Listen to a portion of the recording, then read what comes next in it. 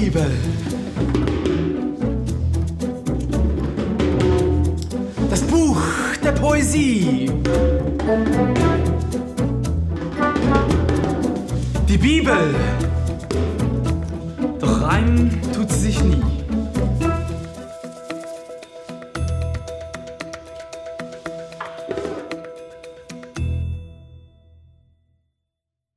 The message, the topic is the poetry of the Bible.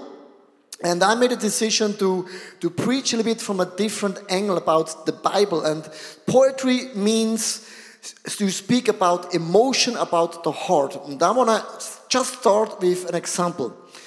Can you imagine you are falling in love and you have a date. So a date. She is sitting there or a guy sitting there. You can do it with emotion or you can do this like technically correct. Okay. I'm doing a technically correct dating story. You say, you're so beautiful. The height of your body is exactly 165 centimeters. Your blue eyes in shade of the Pantone 652Z have a perfect distance of 11.5 centimeters. Your length of your hair, which blows so beautiful in the wind, is exactly 37 centimeters long.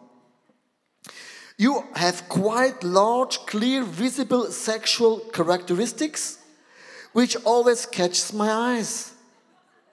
What do you think about that? Your emotions, social skills are breathtaking. A whole 67% over the average. What do you think about technically making the person hot? Do you like it? No. Only Swiss people will like that. But now let's go into poetry, poetic. Poetic could be like this. Poetic, it starts with sound. Oh, my beloved. How did it come to be that I fell in love with thee? Your eyes have captured me from the first moment I saw thee. Your beauty is like a lily in the breeze. Such beautiful almost makes my sight cease. Your smile makes my heart beating higher. Oh, all days I desire. What about that? It's better? Yeah. And the poetry Bible verses has exactly this angle. It touches your emotion. It touches your heart. In Spanish we say, corazón de melón. It touches straight your heart. Poetry, it's not about technically right things. It's more about emotions from God. There are 4 different stories in the Bible. Stories, 2/3 of the Bibles are written in a story form. We have poetry, prophetic Bible verses, and also letters. Poetry just means, I googled that in the Bible, poetry means composition, work of art. And I want to read one poetry Bible verse. There are 2 things which you have to know. Poetry is about heart and also about parallelism in the Bible. You repeat something until you get the message. Always from another angle, other angle, until you get the message. Psalm 139, verse 5 and 6. You have clothed me in from behind and also in the front. Behind and in the front. And you have laid your hands upon me. All you know is so great for me. It's too much for me to understand. Here, behind me, for me, above me, under me, from all the sides. This is typical Hebrew thinking. You repeat something until you get the message. In Germany we'll say, God is with you every second, punct. But in Hebrew, He's behind you. Wow. He's in front of you. Wow. Above you. Wow. Under you. Wow. With other words, He's with you, punct, every second. This is poetry, Bible verses. The first point is God speaks to your heart through poetry. There are five classical poetry books. Psalms, Proverbs, Ecclesiastes, Song of Solomon, and maybe might surprise you, the book of Job. The book of Job, on the first and second chapter, and the last chapter is about his life. Between all the conversations the friends had and how God spoke is in a poetry style of words. Very, very heart-beating, touching in your life. I want to tell you it's very, very simple. Can you imagine if maybe you have a friendship and the friendship falls apart, or you're losing a job, or you're losing just something. When your small group leader is saying to you, if you're losing something, trust Jesus. Because when one door is locked, God will open a new door, and the new opportunity is even better than the old door. This is like Joel Osteen, you know. It's always better than new thing. These just words, and words go straight to your brain, right?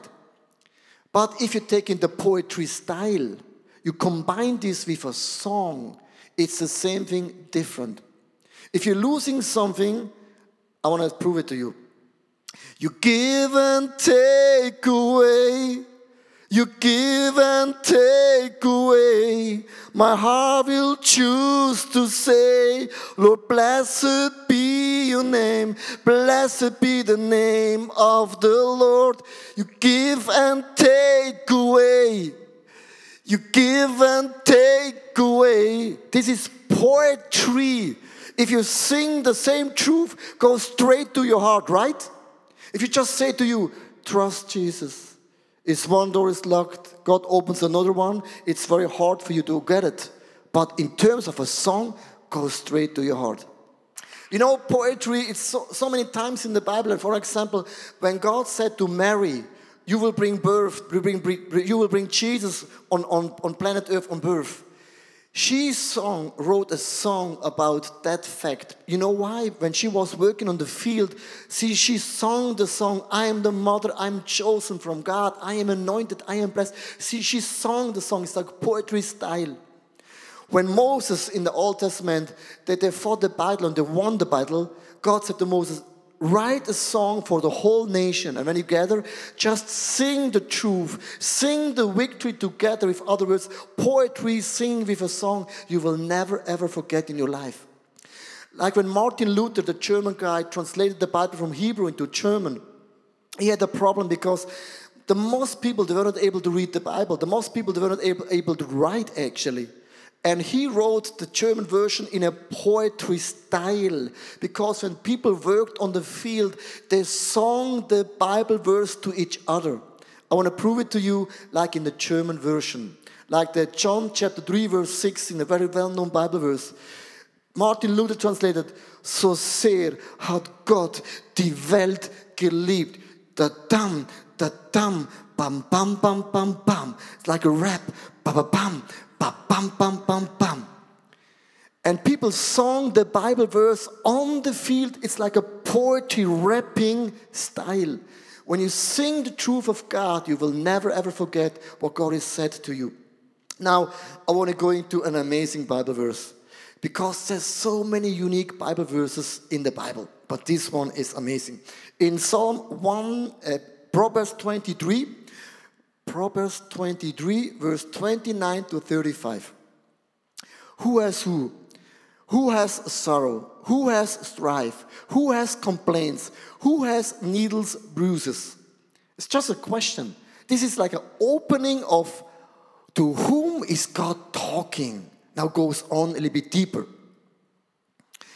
Who has bloodshot eyes? Who? Maybe the preacher had a fight with another preacher, or maybe you have a fight with the dog. It's a question. Now comes the revelation. Who? Those who linger over wine, who got the sample blows of mixed wine. This is Hebrew thinking. From the wine to the bottle, from the bottle to the tongue. Now goes on a little bit deeper. Do not gaze at wine when it is red, when it sparkles in the cup, when it goes down smoothly like a smoothie. In the end, it bites like a snake and it pisses like a viper. Your eyes will see strange sights and your mind will imagine confusing things. This is typical Hebrew things. The eye and the mind, they're seeing things. A German will say, you are so drunk. That's hard, right? But this is like a very funny way to say, you are very drunk. The next goes on. You will be like one sleeping on the high seas, lying on the top of the rigging. With other words, you're walking like this. Oh my, look, this guy is so drunk. He cannot even walk here. This is embarrassing, my gosh. But here, this is poetry style, like rigging like this. You are really way beyond with wine. Goes on. They hit me, you will say, but I am not hurt. They beat me, but I don't feel it. With other words, this guy is a hangover. And now comes the last verse. When will I wake up so I can find another drink? Here comes a question mark. Why is in a Jewish thinking a question mark? This is poetry style. You will say in Germany, the German will say, stop drinking! The Swiss people say, oh, drinking, it's not healthy for you. In America, there are 5 reasons why drinking is not good for your body. The 5 P's, S, F, whatever. But the Hebrew ends with a question mark. And now I want to tell you something very biblically, theologically deep. The Hebrew thinking people, they're starting telling a story. They're telling around the bush, just like a circle. Jesus talked like a circle. Because here in this text, when you speak about drinking alcohol, you will think, okay, now the next chapter, and the next chapter, God will speak about alcohol, about how we can be stronger than alcohol, 5 tips, 7 tips, and when this topic is over, he starts a new topic. In Hebrew thinking, you start with a topic, jump to the next topic, boom, boom, boom, like a popcorn machine. Jesus spoke in Sermon on the Mount about money, about sex, about prayer, about church, about honesty, about many different topics. He jumped from verse to verse. But then the second round, this Hebrew thinking, goes deeper. It's like circling things. It circles you until you're like, I get the message. You want to ask me that I should stop drinking? This is what you want to say to me? God says, well, I'm glad that you're not stupid. And that's his Hebrew thinking. You're circling one thing for so long until the persons get the message and you come to a conclusion by yourself. It's not good that I drink too much. And that's his Hebrew thinking. Poetry style goes straight to your heart. And this is like for us Swiss people and German people like, it's very strange. We like to come to the point. Like in the Hebrew thinking is like this. If a Hebrew guy asks you, what is 1 + 1? I will say, 2, because I'm smart. A Hebrew guy will never give the answer. If you ask him, what is 1 + 1? You say, I have another question to you. What is 3 + 5? With other words, I know the answer, but do you know my answer? This is Hebrew thinking. Do you get it? I hope so. Point number 2. Painting the images of the text before your inner eyes as vivid as possible. And now comes a very important thing. The poetry Bible verses in the Bible, they are so extreme. Almost the same thing like James Bond movie, all the actions, they are unreal. If you are honest, they're unreal. Yeah. And there are some Bible verses, God explaining things so big, way beyond imagination. I want to prove it to you. In Psalms chapter 74, verse 13. It was you who split open the sea by your power. You broke the heads of the monster in the waters. For those who are saying, but we have to take the Bible, everything serious. What are you doing with this Bible text here? My question is, are there really monsters in the lake, in the sea? Like the Loch Ness monster? You know the Loch Ness? Nessie, you know this? Nobody ever has seen it. They think they've seen it. I want to prove it to you. It was actually an elephant. With a mask. You know, why is a monster? Should I believe there are monsters in the sea and the monsters have many, many different heads? And can a monster fly with 5, 6 heads? Can a monster swim with many heads? And when one head is looking where all the other heads are looking, and should I believe that because it's in the Bible? We have to understand, in the ancient time, the Jewish people and the people at that time, they believed in every sea, in every ocean, there's a monster. But nobody ever has seen the monster. But they believe that when you're going out of the boat, it's dangerous because somewhere around the corner, there is the monster.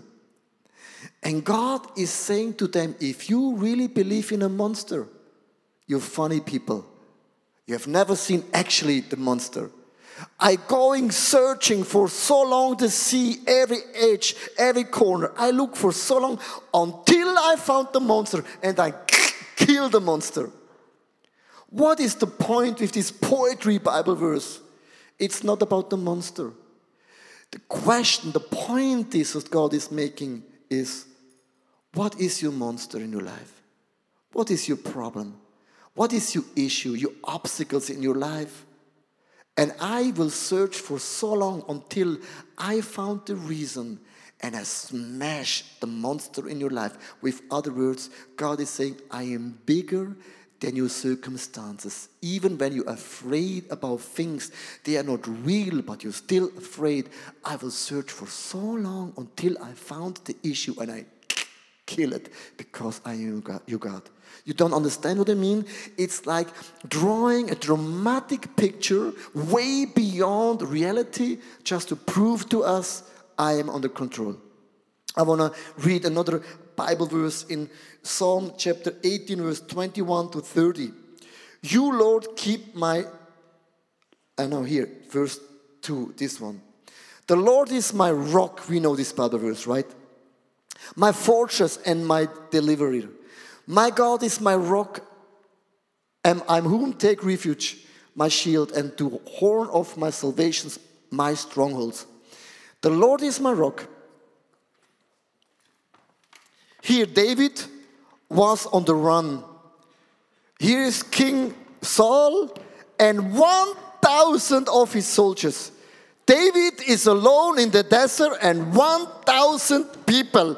And David is saying, in the desert there is a rock. Jesus is my rock. I can look down and you're looking so small. 1,000 small soldiers because I'm standing on the rock. And the rock is Jesus Christ. Do you get it? Oh my goodness! You are after me. That's very sad for you because in the desert there is no building, but there is a refuge. Yay! I can hide. Woo-hoo-hoo! Come on, guys. This is my shield, my shield, my shield. This is my refuge, refuge. There is no window, no door, no roof. It's closed around me, 360 from all over. I am so sure. I'm so secure. I like my refuge. I like it. And now ask David, have you seen Saul and the 1,000 soldiers? They're not here anymore. And this is poetry, Bible verse in the desert where everything is flat. I found, oh my goodness. I'm happy that I lost weight the last 3 weeks. It's so flat in the desert. I was there in Israel. It's flat. And he said, Jesus, my rock. And where can you find in the desert a refuge? And this is poetry style with other words. When you're facing a situation where you have no chance, where you're lost, God is saying, I'm your mountain, your rock. Rock is stabil, stands forever. I'm the beginning and the end, Alpha and Omega. And I can protect you even from your biggest enemy. This is like poetry style to explain us how big our God in heaven is. In verse 18, 29 and 13, when all the Saul and the people left, he said, "You, Lord, keep my lamp burning. My God turns my darkness into light." You see, lamp burning, darkness into light. With your help, I can advance against a trap. With my God, I can scale a wall. And I love this Bible verse. In other words, God is stronger than your circumstances. God will find the monster in your life and smash it for you. I want to close with the last Bible verse point. Come to God with your feelings. And for this last point, you have to listen very, very careful, because this is a very, very deep point tonight. Because I realized that half of the Psalms are Psalms of lamentation or Psalms of vengeance. That means I have enemies in my life, and half of the Psalms, David pours out his heart to God. Have you ever written the Psalms? They are sometimes way beyond be nice. David says, "God, kill my enemy, destroy my enemy, curse my enemy with sickness. I want to walk in the blood of my sickness that I cannot even not walk through because there's so much blood around me." What a nice Bible verses. They are theologically not so correct. And now comes the question, why is half of the Psalms, they're theologically not so correct in the Bible, who is the Word of God? Because poetry, Bible verse has one message. I want to read it before in Psalms 58, verse 6 to 10. Are you ready? This is a brutal Bible verse. "Break the teeth in their mouth. Oh, God, Lord. Tear out the fangs of those lions. Let them vanish like a water that flows away. When they draw the bow, let their arrows fall short. Maybe like a slug that melts away, it moves along. Like a stillborn child that never sees the sun. Before the pots you can feel the heat of the thorns, whether they be green or dry. The wicked will be swept away. The righteous will be glad when they are avenged. When they dip their feet in the blood of the wicked." What an amazing Bible verse. For Monday morning. Woo, God, cool. This is poetry Bible verses. Why is half of the Psalms Bible verses like that? And I want to make you a point. In so many churches, we have written books about praise and worship. We have written books about spiritual warfare. We find only one Bible verse, and we can write books about one Bible verse. Isn't it amazing?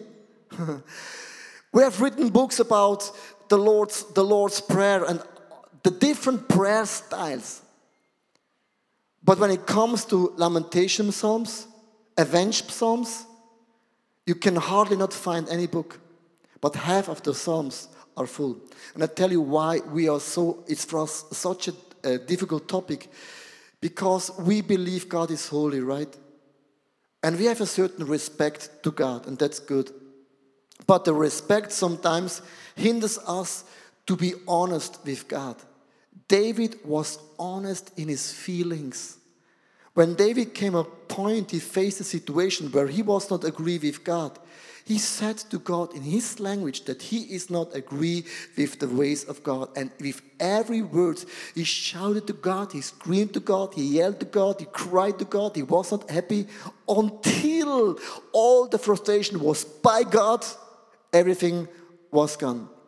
I want to tell you one verse, and this you have to write down to understand what I'm meaning with the lamentation psalms. The psalms of engaged have a special meaning. Here comes the things. It's a declaration to God of a renunciations of engaged. It's very hard to read it from me in English.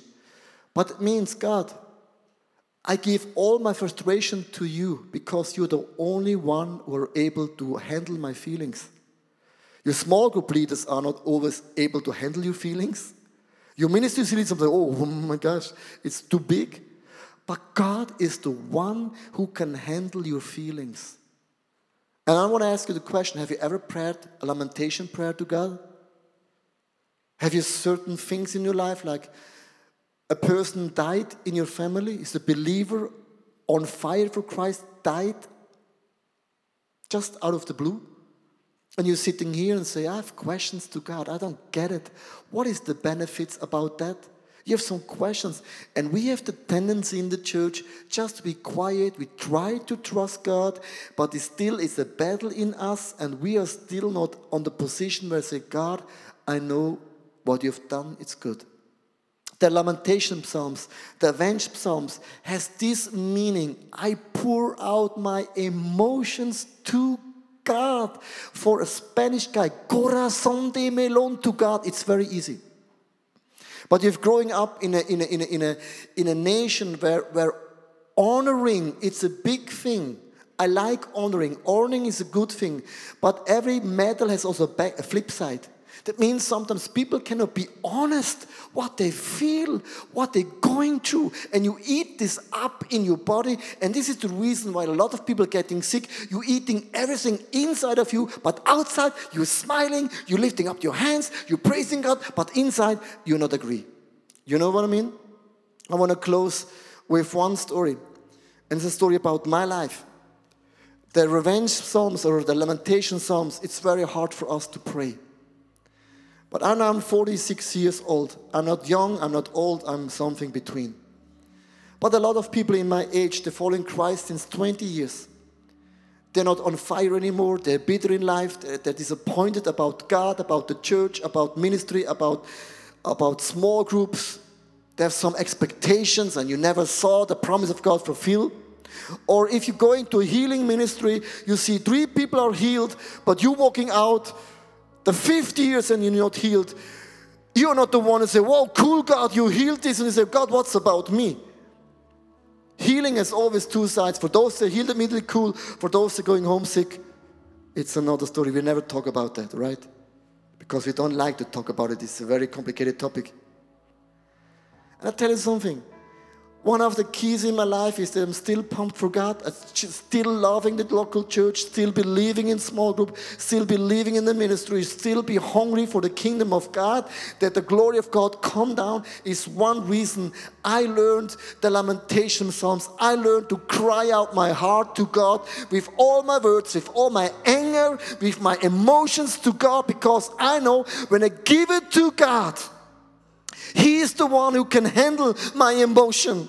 And it means, God, I declare, I give it to you and I leave it to you. And I believe that you do it out of that, whatever you want to do. And that's why I can look people straight in their eyes and say, I have forgiven you. Say, why? Because I learned the lamentation psalms. I can look straight in your eyes because I learned to pray those prayers where I'm not agree with God. I put out my emotions. And God is always quiet. When everything is out,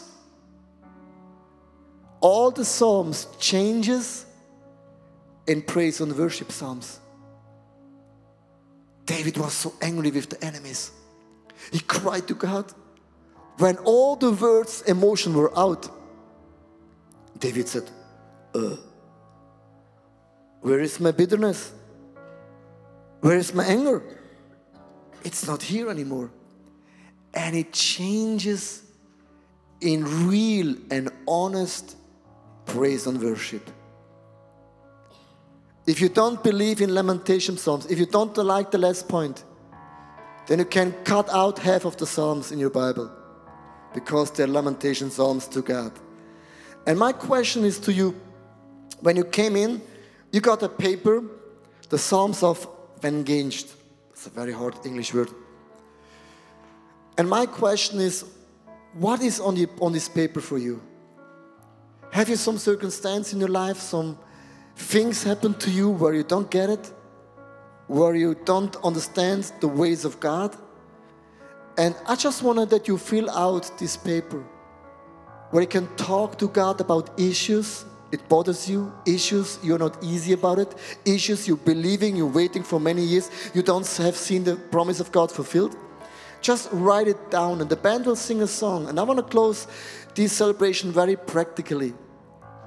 If there are some issues in your life, some points you don't get what God has done, cry out to God. I tell you, this morning, so many people cried. So many people wept tears because for many, many years they experienced something and they were never honest with God. This doesn't mean you're right. It's your emotion. Poetry means I bring my emotions to God. Ben will play the song, and my question is, what will you write down on this paper? This is your psalm that you're writing to God, honest, real, in a poetry style.